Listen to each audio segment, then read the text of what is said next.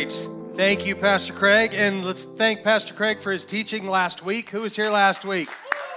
Yes, thank you for filling in last week, letting Gabe and myself to sneak away and go to a concert. So, no, full disclosure, that's where we were.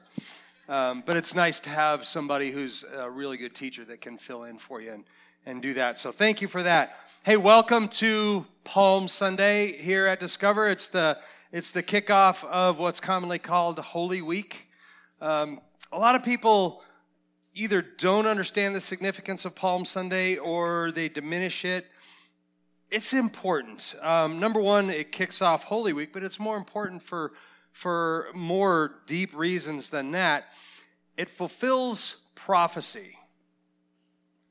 And when Jesus came in, Palm Sunday is all about Jesus and his triumphant return to Jerusalem and riding into Jerusalem on the back of a donkey, which fulfills prophecy from hundreds of years before from Zechariah 9. You can read Zechariah 9 if you want a little bit more on that. But it fulfills prophecy. Now that in itself, you might go, okay, well that's a neat trick. He rode in on a donkey, but maybe he knew that, or maybe it was accidental. What significance does that have?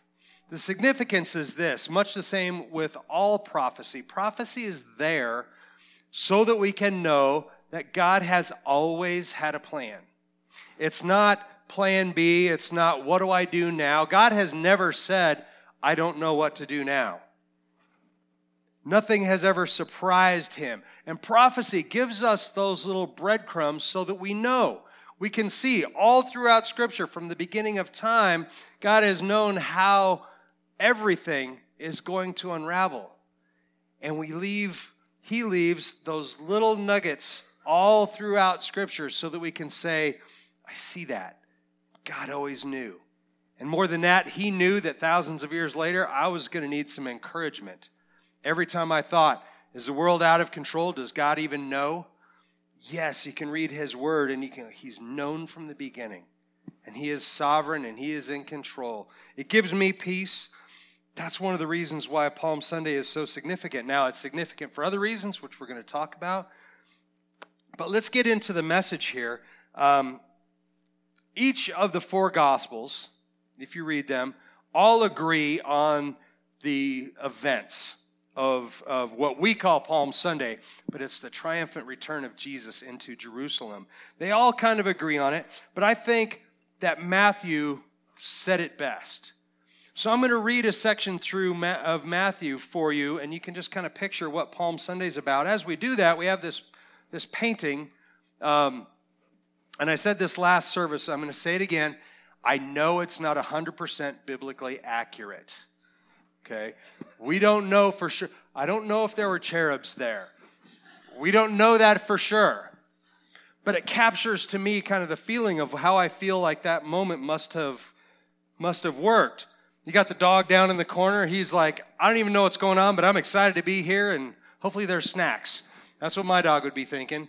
But everybody else is a mixture of curiosity, a mixture of awe, and a mixture of reverence with holding the palm leaves up. Some are laying down cloaks for him to walk on. So it's a mixture of all those things. But one thing it isn't is, as of this moment, it's no longer a secret. Jesus and his ministry. Listen while I read for you from Matthew. It's chapter 21, verses 1 through 11. You can follow along if you like. I'm in the New American Standard, NASB. But listen to this account. When they had approached Jerusalem and had come to Bethphage at the Mount of Olives, Jesus then sent 2 disciples, saying to them, Go into the village opposite you, and immediately you will find a donkey tied there and a colt with it. Untie them and bring them to me. And if anyone says anything to you, you shall say, The Lord needs them, and he will immediately send them on. Now, this took place so that what was spoken through the prophet would be fulfilled. And this is verse 5. Say to the daughter of Zion, Behold, your king is coming to you, humble and mounted on a donkey, even on a colt, the foal of a donkey. Now, that's that prophecy from Zechariah. Now, moving on, verse 6, the disciples went and did just as Jesus had instructed them, and brought the donkey and the colt and laid their cloaks on them, and he sat on the cloaks. Most of the crowd spread their cloaks on the road, and others were cutting branches from the trees and spreading them on the road. Now the crowds were going ahead of them, and those who followed were shouting, "Hosanna to the Son of David! Blessed is the one who comes in the name of the Lord! Hosanna in the highest!" And when he had entered Jerusalem, all the city was stirred, saying, "Who is this?" And the crowds were saying, "This is Jesus, the prophet from Nazareth in Galilee." That explains what Palm Sunday is about. That's the event that Palm Sunday commemorates. And I say prophecy fulfilled, but really accurately, it's partial prophecy fulfilled. Because Jesus triumphantly entering Jerusalem like he did, the return of the Messiah to Jerusalem is a foreshadow. It's partially fulfilling. It's a foreshadow of prophecy that is yet to come. And that is when Jesus Christ arrives triumphantly back in his earth to claim his kingdom when he comes. Now, we've got an image of that too. While I read from you Revelation 19. This is the next time Jesus will return. Again, not 100% maybe biblically accurate, but it helps me to see. This is the first one, he comes in on a donkey, humbly riding into town. Not at all what people would consider the arrival of the Messiah to be. They were picturing more like this, which will happen, but it happens later. Revelation 19:11 says, "And I saw heaven opened, and behold, a white horse. And he who sat on it is called Faithful and True, and in righteousness he judges and wages war." Now that part has yet to happen, but what does happen here with Jesus returning into Jerusalem, we have the end of what's commonly called the Messianic secret. If you've been following along as we go through Mark, constantly Jesus is performing miracles and then saying, "Don't tell anyone." Now you would think, why wouldn't he want everyone to know? And it's simply a matter of timing. Jesus wasn't quite ready to present himself as the Messiah. What we see right here, though, when he rides into Jerusalem on the back of a donkey with crowds chanting and praising him and singing Hosanna in the highest, he doesn't stop them. He doesn't tell them to quit. He doesn't sneak into Jerusalem. There's a lot of fanfare. There's a lot going on. And it's no longer a secret. It can't be a secret at all. And just to underscore that, when Jesus arrives, what he doesn't do is just go very quietly into some place and have dinner. He immediately goes to the temple. Immediately goes to the temple in Jerusalem and purifies it by kicking out all of those who are defiling it. And he does that right in full sight of the Pharisees and the Sadducees. And then goes one step further and continues his ministry right there. He's preaching, he's teaching, he's healing. He's delivering people from demons. He's doing all that right there in the temple and to crowds all over the place hailing him as the Messiah. It's not a secret anymore. And it's going to be less than a week before Jesus is put to death on the cross. Now, the people in the crowd, especially the ones who were laying down their cloaks, waving palm fronds, and singing Hosanna in the highest, hailing him as the Messiah who has arrived. The promised Messiah for thousands of years had been promised. Here he is. They probably had to be reconciling in their head, well, first of all, he comes in on a donkey. That's not exactly what we pictured. Then he goes into the temple and starts causing a commotion by throwing out everybody who's defiling it. And they're like, okay, we're getting somewhere now. This is kind of what we thought would happen. But then less than a week later, he is arrested, he is tortured, he is crucified, and he is put to death on the cross. They had to be thinking, this is not how we thought this would go.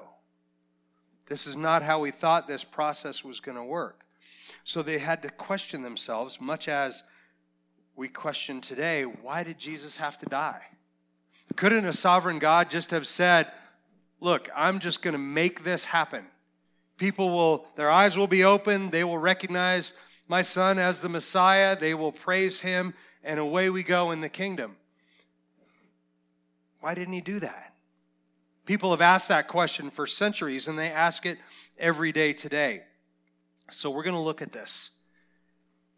Why did Jesus have to die? The title of this message is called Identity Theft. And I call it identity theft because one of the things that the enemy of your soul wants to do is to steal your identity of who you are in Christ. To keep you on the sidelines, to keep you ashamed, to keep you quiet, to keep you powerless to do anything against his lies and his schemes. That's his goal. God has another plan. That's what we're going to look at. Let's look at what the death of Jesus on the cross accomplished. So here's some things. First of all, because of sin, we were far from God. God had a plan from the beginning. We were to be heirs. We were to be made in the image of him. In fact, Genesis says that. Where am I? Ephesians 2:13. Because of sin, we were far from God. I'm jumping ahead. Sneak preview. Ephesians 2:13. But now, in Christ Jesus, you who were previously away have been brought near by the blood of Christ. Jesus died to reconcile us and bring us near to God. That's one thing that his death accomplished. On the cross now, he accomplished that for all of eternity. We don't need a booster every year or twice a year. He accomplished that for all of eternity.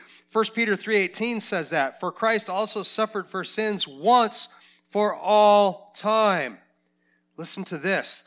The just for the unjust, so that he might bring us to God, having been put to death in the flesh, but made alive in the Spirit. He gave himself for you once and for all.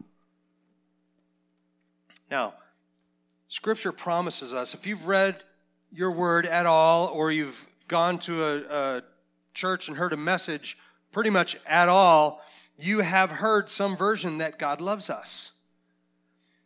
But sometimes it's hard to grasp that for real until you see it. Actions speak louder than words, more often than not, right? So we look to the things that our Father God did for us as verification of what Scripture says, that he loves us. So we look at things like God's character, and how can we grasp God's character? We hear teaching that God is love, God is mercy, God is grace, God is perfect love, all these things, but what does that really mean to me? How can I translate that into something I can understand? Paul does that. Romans 5:8 says, but God demonstrates his own love toward us in that while we were still sinners, Christ died for us. I didn't hear any amens. I just heard silence, but that should be an amen. Let me point out why. In that, while we were still sinners, Christ died for us. It doesn't say, once we got our act together, Christ died for us. It doesn't say, once we figured out what we'd done wrong, repented, turned around, and started living life right, then Jesus came and died for us. Because that's how the world works now. You get your stuff together and then we'll talk. That's not how this worked. While we were still sinners, Christ died for us. If that doesn't prove God's character, I don't know what does. But there are consequences for sin. There are consequences for sin. A price had to be paid because God is a just God. It can't be just free grace. He is a just God, and there had to be a price. So Jesus died to prove that God was just. Romans 3:25 and 26. Let me read this one for you. God presented Christ as a sacrifice of atonement through the shedding of his blood to be received by faith. He did this to demonstrate his righteousness, because in his forbearance he had left the sins committed beforehand unpunished. He did it to demonstrate his righteousness at the present time, so as to be just, and the one who justifies, so as to be just, and the one who justifies those who have faith in Jesus. There's a price to be paid, and Jesus paid it. It was a necessity to prove that God was just and righteous. Now, prior to Jesus' death, we were held captive by sin.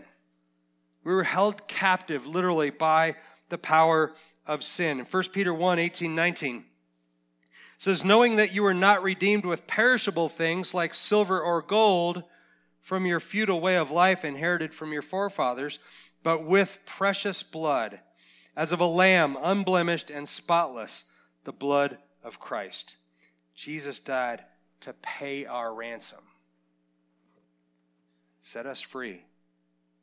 Now, the other thing that Jesus did in his death on the cross, Satan had wielded his powers of darkness for eons, and he had dominion over the earth. And his mission, as it is now, is to steal, kill, and what?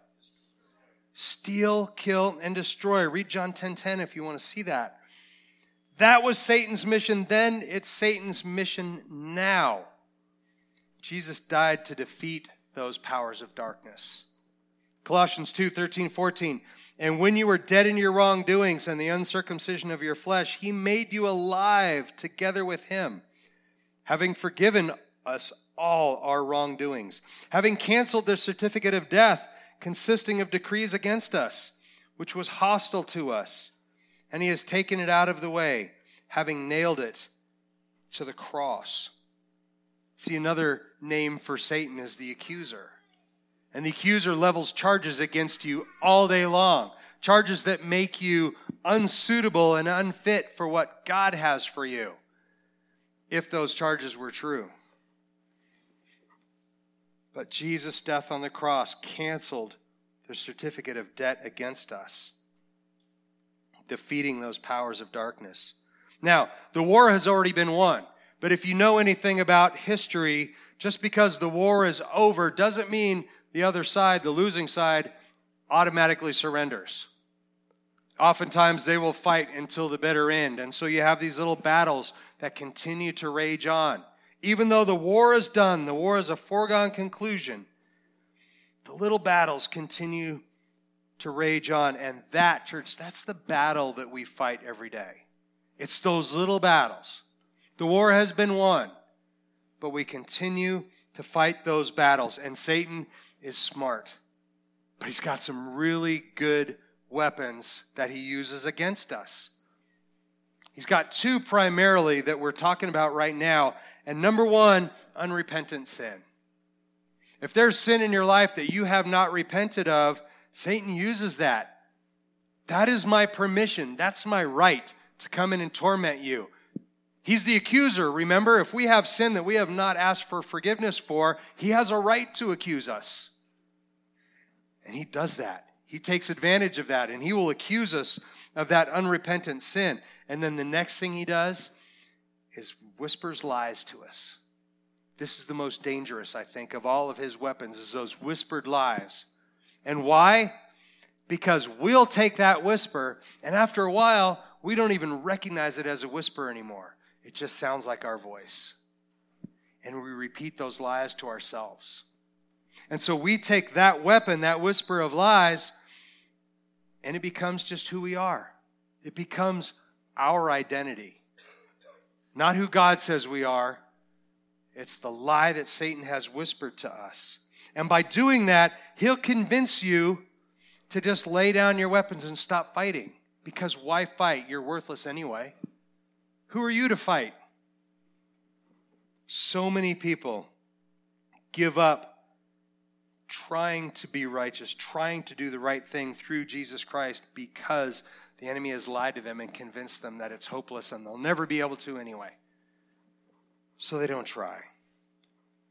Satan will try literally to convince you that what Jesus did on the cross, you'll hear the stories. Jesus died on the cross for you. You'll hear those stories and say, everyone but me, because I'm too far gone. Maybe he died for that person, but not for me. He'll steal your identity. Now, identity theft is a serious issue in both the spiritual realm and on earth. Anybody here ever had their identity stolen? You know what a pain it is? Let me show you how rampant identity theft is. Look at this. This is from the Federal Trade Commission. New data shows FTC received 2.8 million fraud reports from consumers 2021 alone. Many of them, if not most of them, involve some sort of identity theft. Now, that's 2.8 million people who took the time to report it to the FTC. How many people just struggled through it, or maybe they didn't even know it was happening? It's a rampant problem. Let me share some of this with you. In 2021 alone, again, 2.8 million. But there's various types of identity theft, various types of fraud, identity fraud. There's Social Security fraud. People will actually file for Social Security with your number. They'll receive your payments. You don't find out about that until you file to receive it for yourself and realize the well has gone dry. There's nothing there. Credit fraud. Somebody opens credit cards in your name, charges things in your name. Medical identity fraud. People will steal your information to go get health care and leave you holding the bill. Happens all the time. Tax fraud. Not tax fraud like filing a fake one, but return fraud, where they will file a tax return in your name and receive your refund. Then when you go to file, it says, sorry, this Social Security number's already been used. Curious. Child identity fraud, when thief opens accounts, bank accounts, etc., in a newborn child's name. Criminal identity fraud, when somebody commits a crime and then gives them your name so they come knocking on your door. Now, all those things are terrible and can totally wreak havoc in your life, but they're temporary. They're earthly. And if you think that identity theft is just a modern issue because of this, think again. Satan, the father of lies, has been after your identity since before you were born. Since before you were born. And in order to stand against those lies and that attempted theft of your identity and to literally hold on to your birthright, you need to understand, first and foremost, who you were made to be and who God says you are.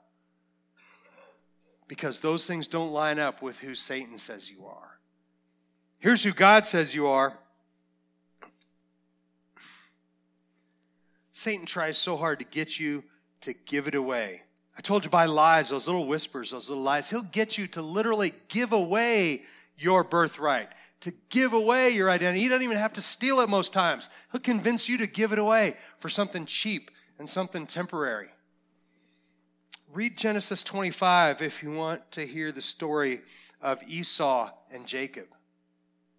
Esau, the firstborn son and entitled to all the blessings that his father Isaac would give him. Esau was hungry one day. Jacob had the soup, had the stew that he was making, and Esau decided, I'm going to trade my birthright for some food because I'm hungry. He gave it away for something temporary. Read Genesis 25 if you want to hear more about that story. But we all do some version of that all the time. We'll talk more about that in just a minute. But here's who God says you are. First of all, Genesis 1:27. So God created man in his own image. In the image of God, he created him, male and female. He created them. If you've ever read that and gone, well, we all look different. We all don't have the image of God. What that's talking about is the character of God. The character of God, not the physical attributes, the character of God, unconditional love, mercy, grace. Those sorts of things are how we were created to be. But that very quickly, as we know, went south when the enemy tried to steal it. Now, we were made for a purpose. This, again, is who God says you are. He made you for a purpose. You are not an accident. Has anybody here had their parents speak over them, you are an accident? Or maybe the softer version, you were a surprise. Has anybody ever said that over their own child? If you have, You need to speak the true identity over your child. Because you didn't know, because your parents didn't know and might have been caught by surprise, guess what? God knew. He knew you were coming. He knew where he was going to send you. And he knew what your purpose was from before you were born. Ephesians 2:10, for we are his workmanship, created in Christ Jesus for good works, which God prepared, what? Beforehand, so that we would walk in them. God had a purpose for you. There's a point for you to be here. If you've ever thought, why am I here? There is one. God has it. And he will tell you what that purpose is, and he will lead you through it. But the enemy wants to steal it. Now, we were made for a purpose before we were even born, but through original sin, we were dead in our sins. Literally, we were dead in our sins.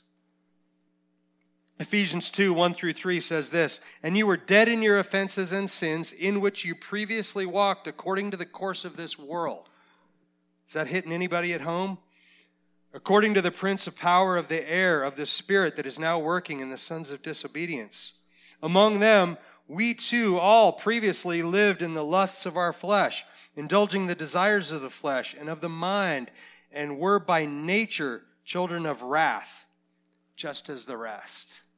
Ooh, that last part hurts. That's short. Just as the rest. You know what that means? Those who don't know Christ. Just like them. Is that hitting anybody at home? Thankfully, though, because of what Christ did, our story doesn't end there. Our story doesn't have to end in that fallen place.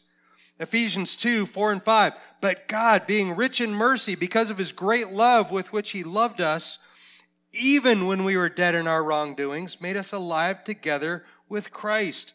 By grace, you have been saved. Even when we were dead in our wrongdoings. So that means you didn't do anything to earn it. It's by grace. God saw you. He said, that is not who I called them to be. I'm going to send my son to reconcile them and to call them back to me. But Satan wants you to believe otherwise. He wants you to believe you've already done too much to be reconciled. Maybe you were at one point, but you're not anymore because that thing you did yesterday, those thoughts you're thinking now, he wants to remind you of those. I want you to be bold with me here for a minute. Who here agrees with me that this body of Christ here is a family? We're a family. Anybody agree with that? We are called. You're not here by accident. I don't care if this is the first time you've ever been here. It is not by accident. You are here because God calls the body of Christ together, his body, to encourage one another, to lift one another up. That's what we're here for, and that's why we gather in person. You can't do that online, church. We do that together here. So I want to invite you, I want to just ask you to be transparent.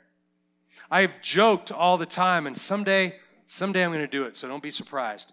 I'm going to put name tags by the door. And when you come in, you're going to take a name tag, and you're not going to put your name on it. What you're going to do is you're going to put on there what you struggle with. You're going to put what you struggle with. I struggle with fear. I struggle with pornography. I struggle with drinking. Not me, I'm saying. But we all struggle with these things. And I've long thought that if we all put on a name tag that said what our struggle is, and we walked in here, now when you look at the person next to you, you go, you too? We all struggle. We all have fallen short of the glory of God, and we all need a Savior. There's no one here who is righteous. Not one, Scripture says. So if you're looking around going, that person has it really all together. That's the person I strive to be. Guess what? They struggle just like you. And so I want to ask you to be transparent. I'm going to read some lies of the enemy. And I want you to raise your hand if Satan has whispered these lies to you. And if you have believed them. I want you to do that. So just raise your hand so that we can all see we're in this together. Has Satan ever said this to you? You're pathetic, worse than everyone else. You should be ashamed to even be here. Anyone? You're a failure. You've failed too many times. There's no hope for you. Some of us are just keeping our hand up the whole time. I'll put it down when you hit something that's not me. How about this? You're a waste of space.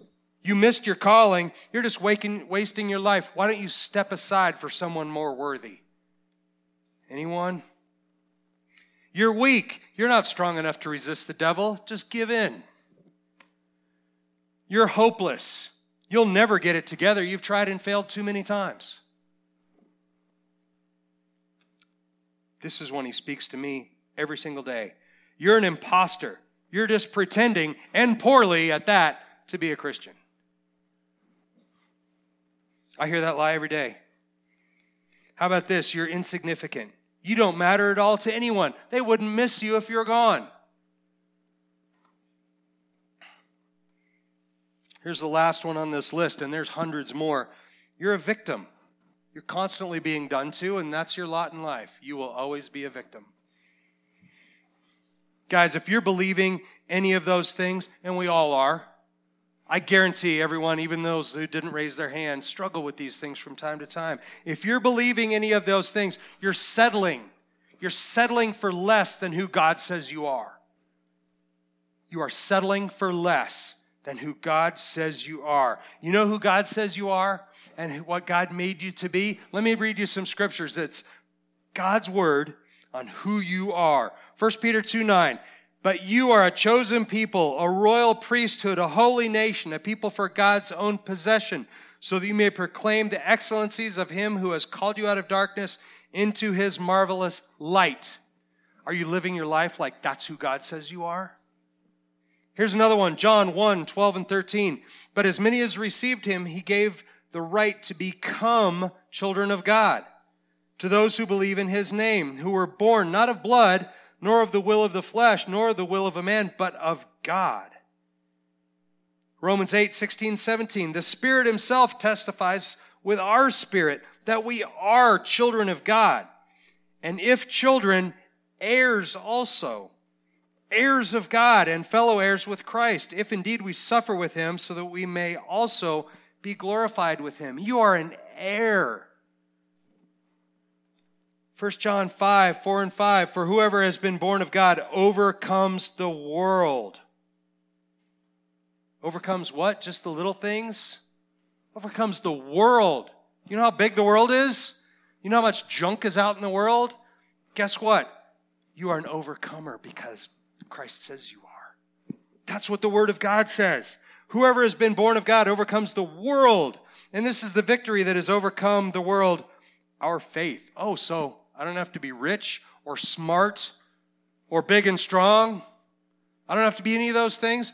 I just have to have faith in Jesus? Yes. Verse 5, who is the one who overcomes the world? He overcame the world. But the one who believes that Jesus is the Son of God. Who is the one who overcomes the world? But the one who believes that Jesus is the Son of God. That's you. If you believe Jesus is the Son of God, you are an overcomer. That's what he says you are. You're not a victim. You're not worthless. You're not an imposter. But you have overcome the world. All those scriptures together, I think the Apostle Paul sums it up really, really nicely in this section he wrote to the Ephesians. Ephesians chapter 1, 3-6. Let me read it to you. Blessed be the God and Father of our Lord Jesus Christ, who has blessed us with every spiritual blessing in the heavenly places in Christ, just as he chose us in him before the foundation of the world, that we would be holy and blameless before him. In love, he predestined us to adoption as sons and daughters through Jesus Christ to himself, according to the good pleasure of his will, to the praise of the glory of his grace, with which he favored us in the beloved. That ties it up in a nice, neat bow. That's who you are. And if you struggle believing that all these scriptures apply to you, then you're in danger of willfully surrendering your identity for something temporary and for a lie. That's identity theft. That's who God says you are. And if you don't grasp that and say, that's who I am, and I am going to hang on to that, and I'm going to live my life because that's who he says I am, then you're in danger of just giving it up. Church, we need to fight for it because the enemy is fighting to take it away from us. So how can your true identity be recovered? It can be done, and it's not through LifeLock. It's Jesus. It's Jesus, and the process is straightforward. Number one, we repent. We repent of those things that we have done that defile us, that take us away from who God said that we were, that those things we do in our life that don't reflect who God made us to be. We repent of those. We start there. Then we receive the free gift through Jesus. Romans 3:24, being justified as a gift by his grace through the redemption which is in Christ Jesus. We just accept that. We accept redemption. We accept the grace. And then the last one, we refuse to accept anything less than a life that reflects who we truly are. And here's maybe the kicker here. That's what makes you a target. We refuse to live anything less than the life that reflects who Christ says we are, and we invite others into that life. Ooh, the enemy hates that. He hates that. If you want to just be saved and live the abundant life over here by yourself, I don't love it, but okay. You start inviting people into that abundant life, now he's got a real problem. And he will not stop. He will never give up. But through Christ, we are promised that we are victorious. We are overcomers. Church, that's who you are. Hang on to that. Hang on to that. Paul again wrote to the Romans 8:35-39. Who will separate us from the love of Christ? Will tribulation or trouble or persecution or famine or nakedness or danger or sword? Just as it is written, for your sake we are killed all day long. We were regarded as sheep to be slaughtered. But in all these things we overwhelmingly conquer through him who loved us. For I am convinced that neither death nor life nor angels nor principalities nor things present nor things to come nor powers nor height nor depth nor any other created thing will be able to separate us from the love of God that is in Christ Jesus our Lord. Our worst enemy is ourselves giving it up. The love of God, it says we cannot be separated. None of these things can separate us from the love of God. The love of God is so perfectly on display in this one obscure scripture. Let me share it with you. John 3:16. For God so loved the world that he gave his only Son, so that everyone who believes in him will not perish, but have eternal life. Eternal, abundant life. That's the gift from God. He gave his only Son so that we could have that. The sacrificial death of Jesus on the cross, thankfully, is not the end of the story. It is just the beginning. And for that, we should celebrate. Amen? Let's pray. Father, we thank you, Lord, that your word is eternal. Your word is there for us to see and to know and to hear and to live who you say we are. We are not at the whim of a lie. We can test the spirits. We can test the lies against what your Spirit testifies to us. We don't have to guess. We don't have to wonder. But Father, I repent of anything that I have done that doesn't walk in that life of who you created me to be, of allowing my identity to be stolen, or to, worse yet, give it away for something cheap and temporary. Father, I repent of those things, and I thank you that through Jesus, I am redeemed anew every single day. Every day, no matter how many times I fail, you are there. The blood of Christ to redeem me. And I thank you that we are not blown about by the wind, wandering around without any clue who we are or why we're here. You have given us purpose. You have given us identity. And that identity is as a reflection of your Son, Christ Jesus, on this earth. Father, I praise you for that. Help me to walk in boldness, and the authenticity of what that means. Let me not live a lie. Let me not pretend one thing and live another. Let me truly walk in who you say I am. We thank you and we praise you in Jesus' name. Amen. Amen. Hey, we're going to take communion together right now. If you're out there online, grab your supplies. Here in house, at the crosses, we have juice and bread and crackers. Crackers are gluten-free. If you want to do that, you could serve yourself there. Excuse me. Pastor Gabe and myself will be up here. We will serve you. We have wine and the bread and crackers, and we can serve you if you just line up right here. But let's take communion together as a celebration of who Christ is and what he did for us. It's not just remember what he did. It's through that, through his sacrifice on the cross, that we can stand against all of the lies of the enemy.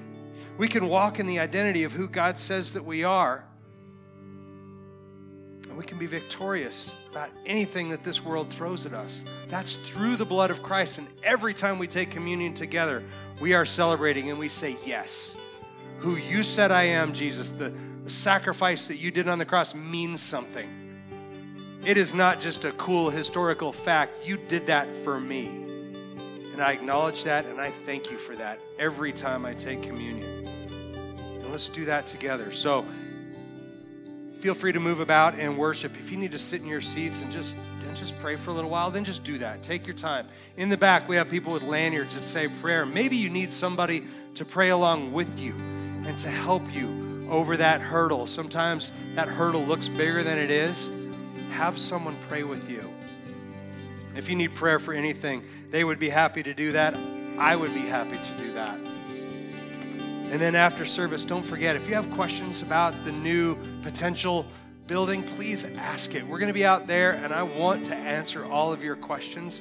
It is such a God thing. It is such a way to just point and say, look at the amazing thing God has done. And we get to do that every day in our lives.